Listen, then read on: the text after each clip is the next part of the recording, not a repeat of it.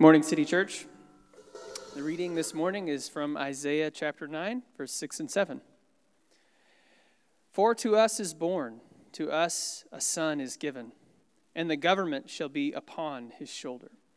And his name shall be called Wonderful Counselor, Mighty God, Everlasting Father, Prince of Peace.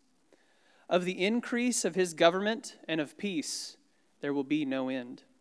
On the throne of David and over his kingdom, to establish it and to uphold it with justice and with righteousness from this time forth and forevermore. The zeal of the Lord of hosts will do this. This is the word of the Lord. Kurt, let's pray as you get seated. Father, thank you so much. We see clearly that you have been preparing for this season for a very, very long time. That this season is yours. It's for your glory. It's for our good. It's for our joy. It's for our peace. And so, Father, I pray that you would do that work in our hearts to increase our joy and peace, knowing that it will never end in Jesus Christ. And it's in his name we pray. Amen. It was so good to be with you, family. I know that several of you either here and even our friends who are not here this morning have battled a lot of illness and flu and the junk. And so I know that's going around. And so just want to, and we'll do that at the end, pray over our family, over our friends, and over, really, I guess the world is experiencing an increase in the flu and other junk. So we know what it's like to deal with diseases and all that stuff for the past few years, and I know that even that kind of brings anxiety with it at times. So it's good to see you. I hope you're healthy. And welcome to Advent. Welcome to a new season. This is a season that the church is called into every year. The 4 Sundays before Christmas is Advent season. And I probably need to confess to you right off the bat, this is a confession by one of your pastors that this time of year usually does not thrill me, and that is not a good thing. So I say that, and I'm not bragging about that or wearing that as a badge of honor by any means. It's out of my own dysfunction and sin that I would say that this time of year usually does not thrill me. I can see this time of year as a distraction. More than anything, I think that's because I like rhythm, I like normality, I like the routine of life outside of Christmas time. But when I'm convicted, when I'm brought to see what I'm doing with a little bit more clarity, and when I've repented of that sin of kind of not wanting to really embrace this time of year, when I do that, and take the time to really intentionally think about what we are celebrating in the next 4 weeks. When we are called as a church, as the family of God, to dwell upon, to think about, to treasure the birth of Jesus Christ, the incarnation of our Savior, the light of the world, the long-promised King, that actually should do something in us. Should do something in us. It's a beautiful thing. And so we are going to take the next 4 weeks to consider together this long-promised King. So if you share my tendency to be more annoyed at this time of year, then let's hold each other accountable. Let's seek forgiveness together that we would not do that. I'm probably going to do something right now that's even more irresponsible maybe than even telling you about how I don't tend to think this time of year is joyful. I'm going to quote from a book that I've not read 99% of. That's probably not the wisest thing to do, but I like what this guy has written before, and so I've read the opening chapter of this book. So forgive me if when I actually do read the whole book, if it's heresy or just false, then I will publicly apologize. But his name is Trevin Wax, and he just came out with a book called The Thrill of Orthodoxy. It's an interesting title. Here's the opening sentence of chapter 1, and this is also, from what I understand, the thesis statement for the whole book. He says this: the church faces her biggest challenge not when new errors start to win, but when old truths no longer wow. That's an interesting thought. Probably could spend a great deal of time considering that together. Here's a couple of other things that I've highlighted so far in this chapter. He says, why do we easily lose our wonder at truths that have informed and inspired Christians for generations? And then finally, my favorite so far is this quote. He says, familiarity is the enemy of wonder. Familiarity is the enemy of wonder. I would say, for me, a lack of wonder is a problem that I have year-round, but I would say it's really obvious this time of year. Familiarity might breed contempt, but it also can breed boredom. So this morning, God is calling us to wipe the sleep from our eyes, and maybe not necessarily find the thrill of orthodoxy in the broadest sense, but for us to discover or maybe rediscover the thrill of Advent. If you're new to the Bible, the passage that Kirk read to us just a minute ago is from the Old Testament. It's the book of Isaiah. Isaiah was a prophet commissioned by God in about 750 BC or so. And he was commissioned to announce to Jerusalem that there would be coming judgment on them because of their unrepentant sin, and that judgment would come in the form of enemy nations invading Jerusalem. These enemy nations were Assyria and Babylon. They would invade, they would defeat and oppress the Jews.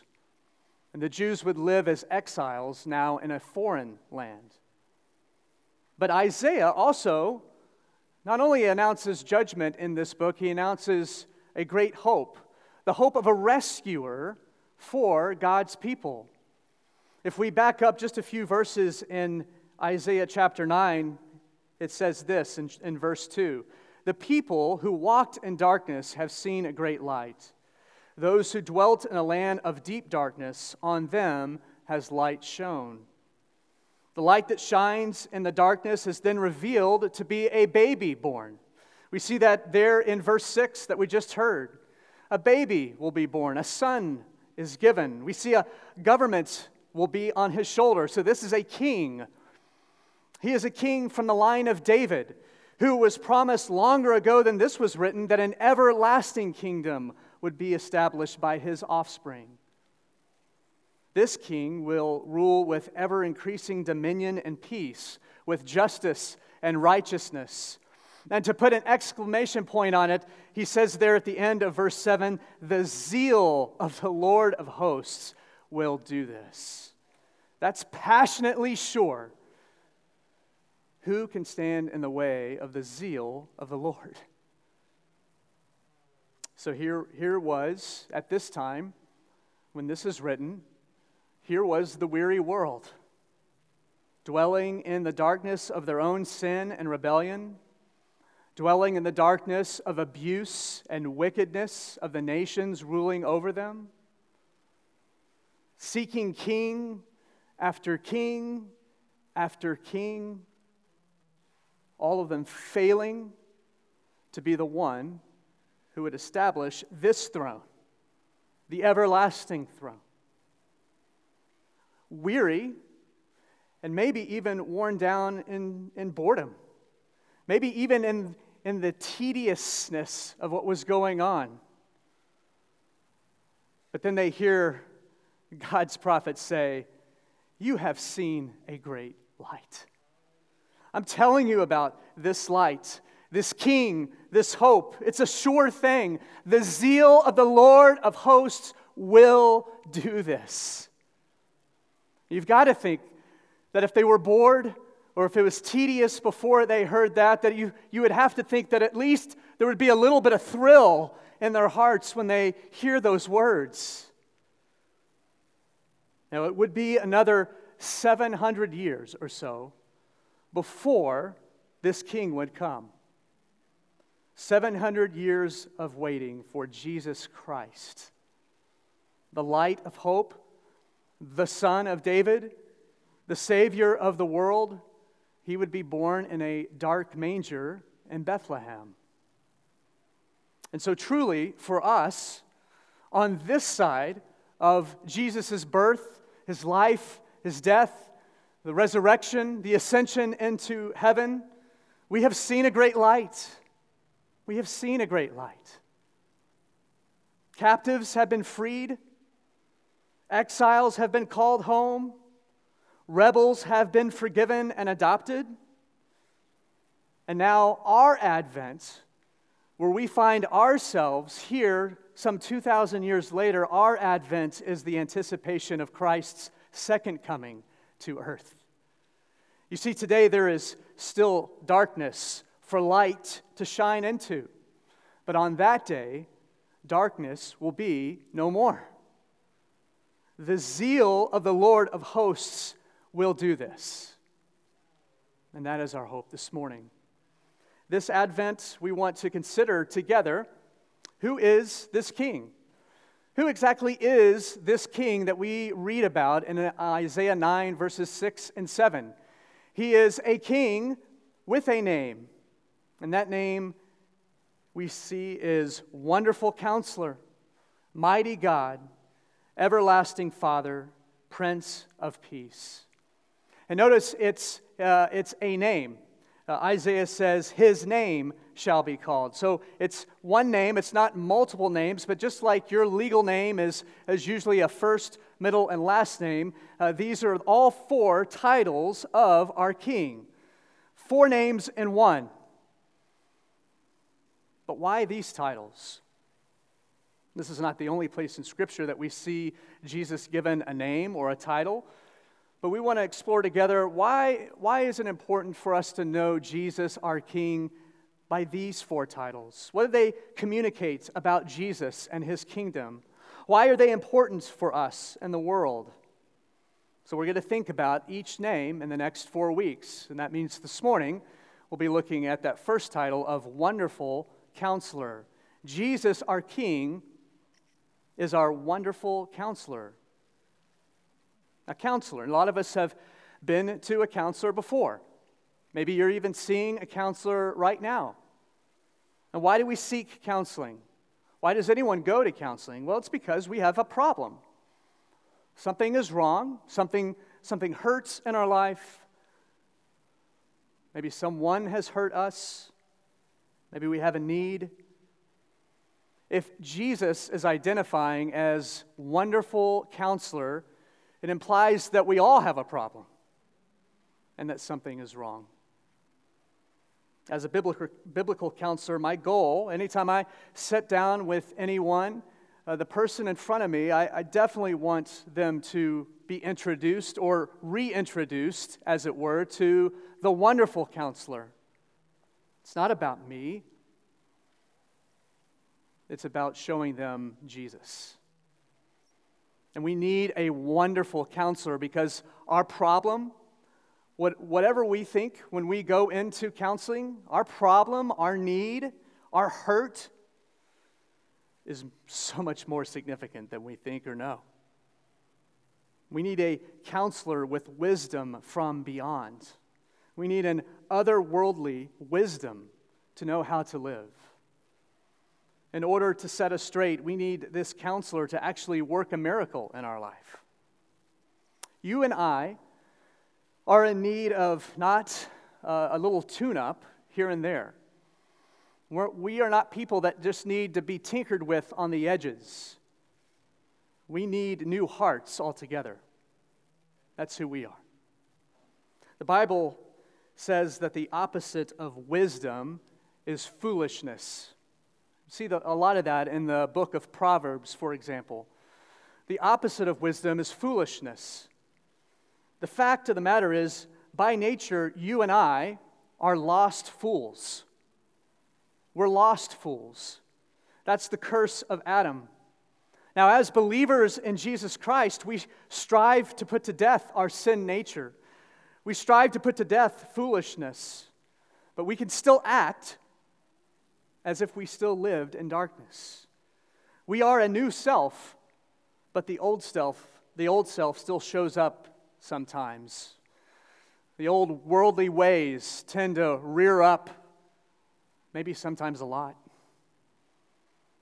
And so a fool's hope, in fact, a fool's only hope, is miraculous wisdom. A fool's only hope is miraculous wisdom. And that's the main idea of the message this morning. By the way, hopefully you picked up on the way in a little card with our announcements on the front, and on the back there is a place for you to take notes if you wish during the sermon.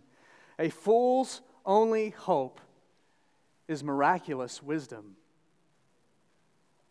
Now, let's take a look at this name, Wonderful Counselor. Wonderful Counselor. Let's dig into what each of these words mean. Wonderful. Wonderful. That is a word that is misused in its overuse. So we say things are wonderful all the time, or at least I do. So how was your day? Wonderful. How was your run? Wonderful. How was your sandwich? Wonderful.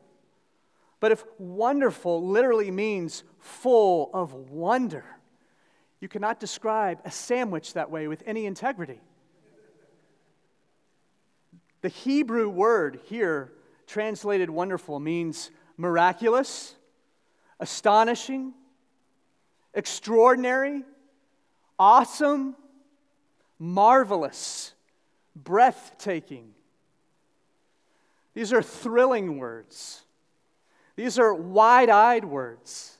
These are stop you in your track words. These words describe something or someone that grabs our attention no matter what else is going on. Wonderful. The Scripture beckons us to see that word rightly. We should not breeze past the word wonderful. We should not tame that word wonderful. It's time to put the wonder back into wonderful. And so we will this morning, by God's help. We see wonders upon wonders throughout the Bible. All of creation spoken into existence by the one word.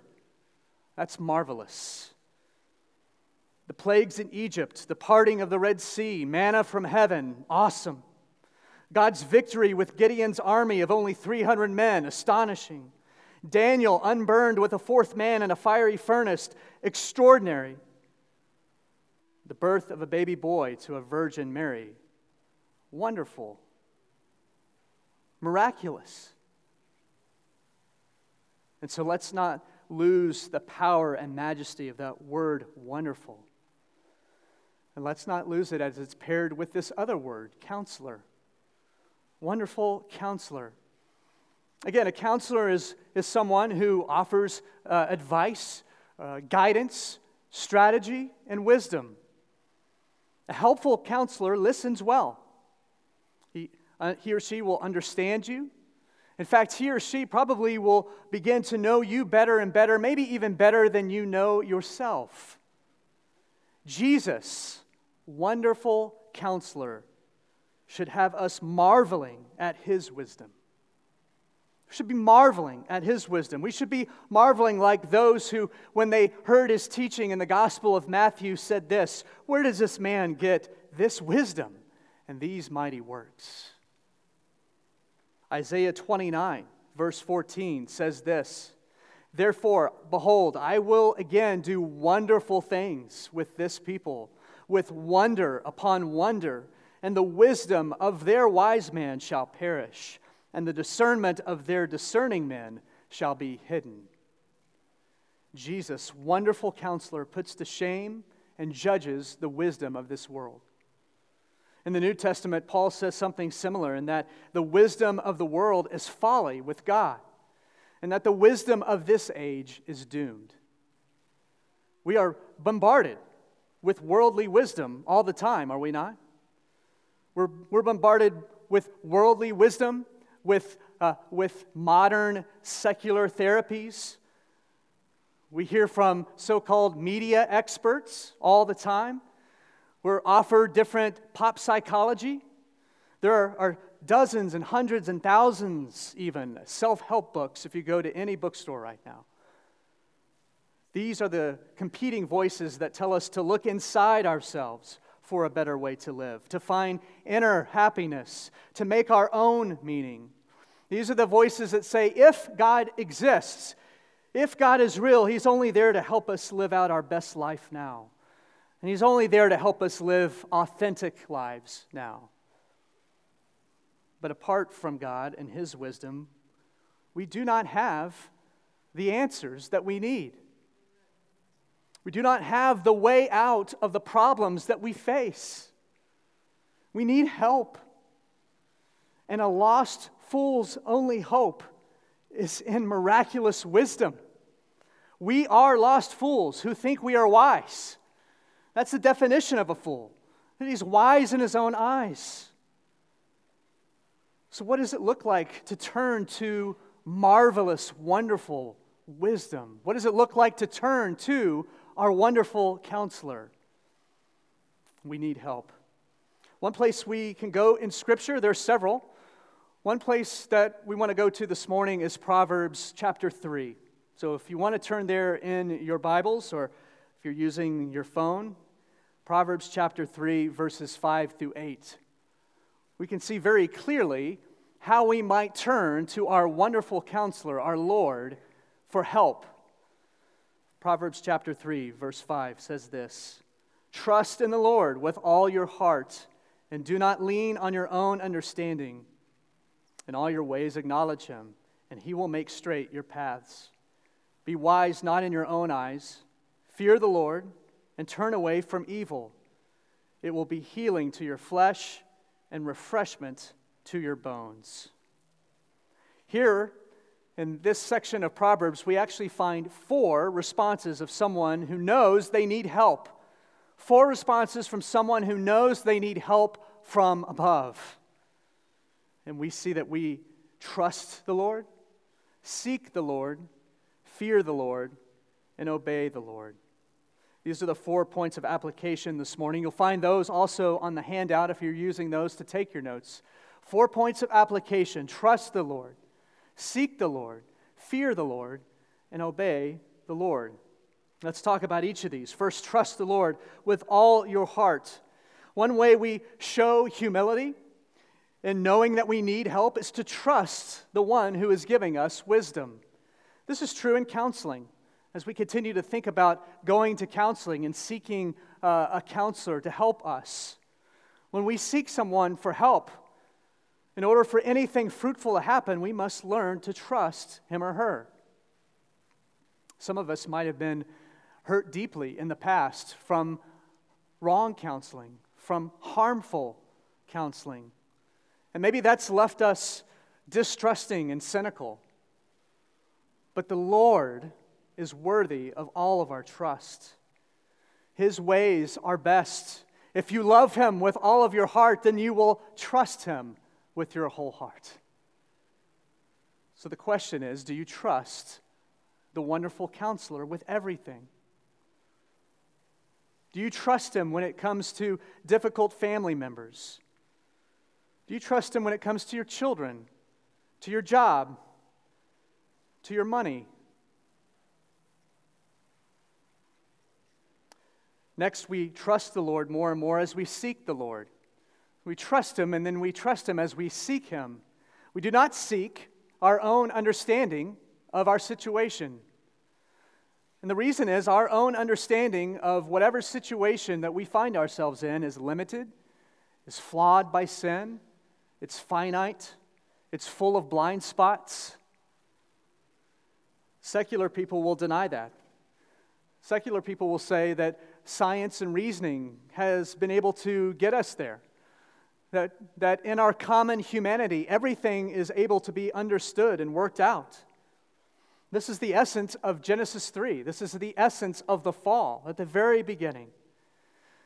In Genesis 3, the tree of the knowledge of good and evil was a test. The test: would Adam and Eve seek God to show them the best way to live? Or would they lean on their own understanding? Would they lean on their own reasoning, tempted by the serpent that they could be like God apart from God's wisdom? You see, it's the proud man that leans on his own understanding. But the humble man will trust the Lord and seek the Lord. Friends, God's ways are best. And as we seek Him, He will make straight our paths. We also see in this passage in Proverbs that we are to fear the Lord. This is not a terror or horror of being punished. This is a reverent awe of the God and His holiness, who has made a way for us to draw near to Him. That's what we fear. In other parts of Proverbs, we read that the fear of the Lord is the beginning of wisdom, and that knowledge leads to life. When we fear the Lord, we also will inevitably obey Him. We obey the Lord by turning away from evil. It says that this brings healing and refreshment. Trusting, seeking, fearing. When we do these things, it leads to action. It leads to obedience. We recognize that we are sinners in need of repentance. We need to be honest about the condition of our hearts and then turn back to Him. Maybe this is the action that you're called to take this morning. Where are you this morning as you consider obeying the Lord? Where are you tempted constantly to be wise in your own eyes? Where have you been close-fisted and controlling when God is asking you to open your hands, acknowledge your sin, and return to Him by His grace? I know so often when a preacher asks a question like that on a Sunday morning, to ask of you, where in your life are you desiring control? Where in your life are you operating in wisdom in your own eyes? And so often the Holy Spirit will immediately bring something to your heart and mind. And maybe that's happening right now. If you're like me, when the Spirit does that, when He convicts me of something, I want to first just push it away and deny it. And my flesh say, I don't want to think about that. That's not true. But I pray even in this moment, if the Spirit is making you aware of an area in your life where you are not trusting the Lord, where you're not seeking Him, but you're seeking your own understanding, where you are not fearing Him, where you're not walking in obedience, when you're not seeking repentance and faith, that you would do so by His grace with the help of the Holy Spirit. Friends, none of this is possible if it weren't for Jesus Himself. Jesus trusted His Father with His whole heart. Jesus sought His Father in all things. He had a reverent fear of God in humility, and He obeyed His Father all the way to the cross. He came to rescue the lost and bring wisdom to fools. And we were those lost. We were fools, groping around in the dark, enjoying our folly, dead in our trespasses. A lost fool's only hope is miraculous wisdom, and His name is Jesus Christ. And He is our wonderful counselor. Wonderful was the Spirit of God hovering over a formless world to bring forth life. Wonderful was the Spirit of God hovering over an empty womb to bring forth a baby. And now light has dawned into dark hearts. Supernatural wisdom is bringing an end to worldly foolishness. Wonder upon wonder has brought us this counselor. Isaiah says we are given this son. A son is given. We can only receive what is given to us. It's a proper response. It's a gift. The birth of our King is only the beginning of this beautiful story. The most incredible, most breathtaking, most wonderful thing is not just that God Himself has come to us, but that He died for us on that cross. The wonderful wisdom of the cross is foolishness to this world. The King did not come to destroy us, but to save us by receiving the punishment reserved for a dark fool, which is death. And when it appeared that what Isaiah had prophesied about a government being on his shoulder that would never end, when it appeared like that was in jeopardy, 3 days later, the King rose from the grave. And that's a wonderful resurrection. The zeal of the Lord of hosts did that. The wonderful counselor lives evermore. He lives to guide his people in extraordinary wisdom, and his rule and reign will not end. In fact, it's expanding in breadth and depth. It's intensifying. And as we learn to trust, seek, fear, and obey the wonderful counselor and Lord Jesus Christ, we do so as people eagerly waiting for his return. We are people eagerly awaiting the triumphant return of our King of the new heaven and new earth. It's a thrill. It's a thrill of hope because we are a weary world. But this weary world rejoices. Yonder breaks a new and glorious morn.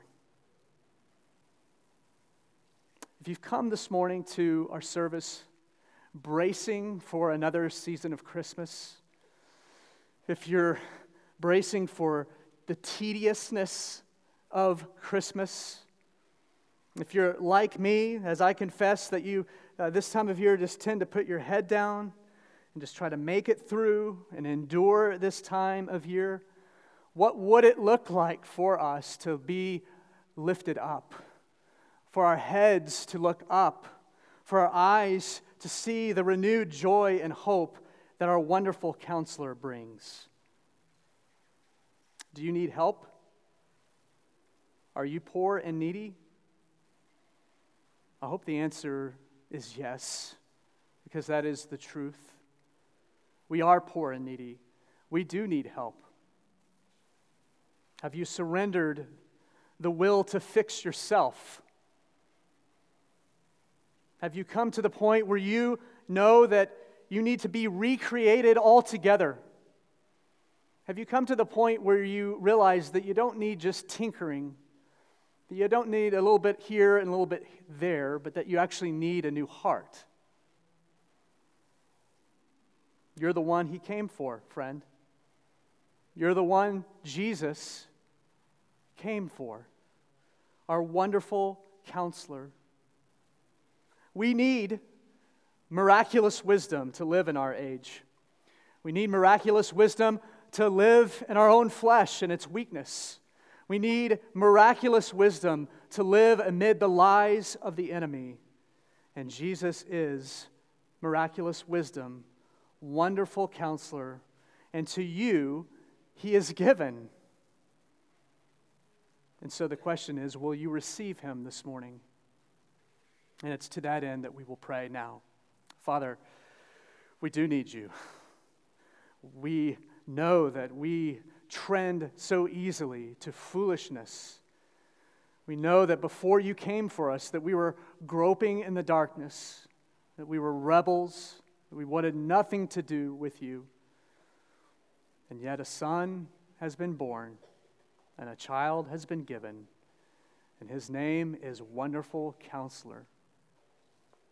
And so we pray for the wisdom that is from above, the extraordinary, miraculous wisdom to do a work in your people, to help us see who you are more clearly, to help us know the best way to live. We know that this time of year that there is competing interests all around us. The fight for our joy, the fight for our attention. I pray that our eyes would be on you. Pray that we would trust you with our whole heart.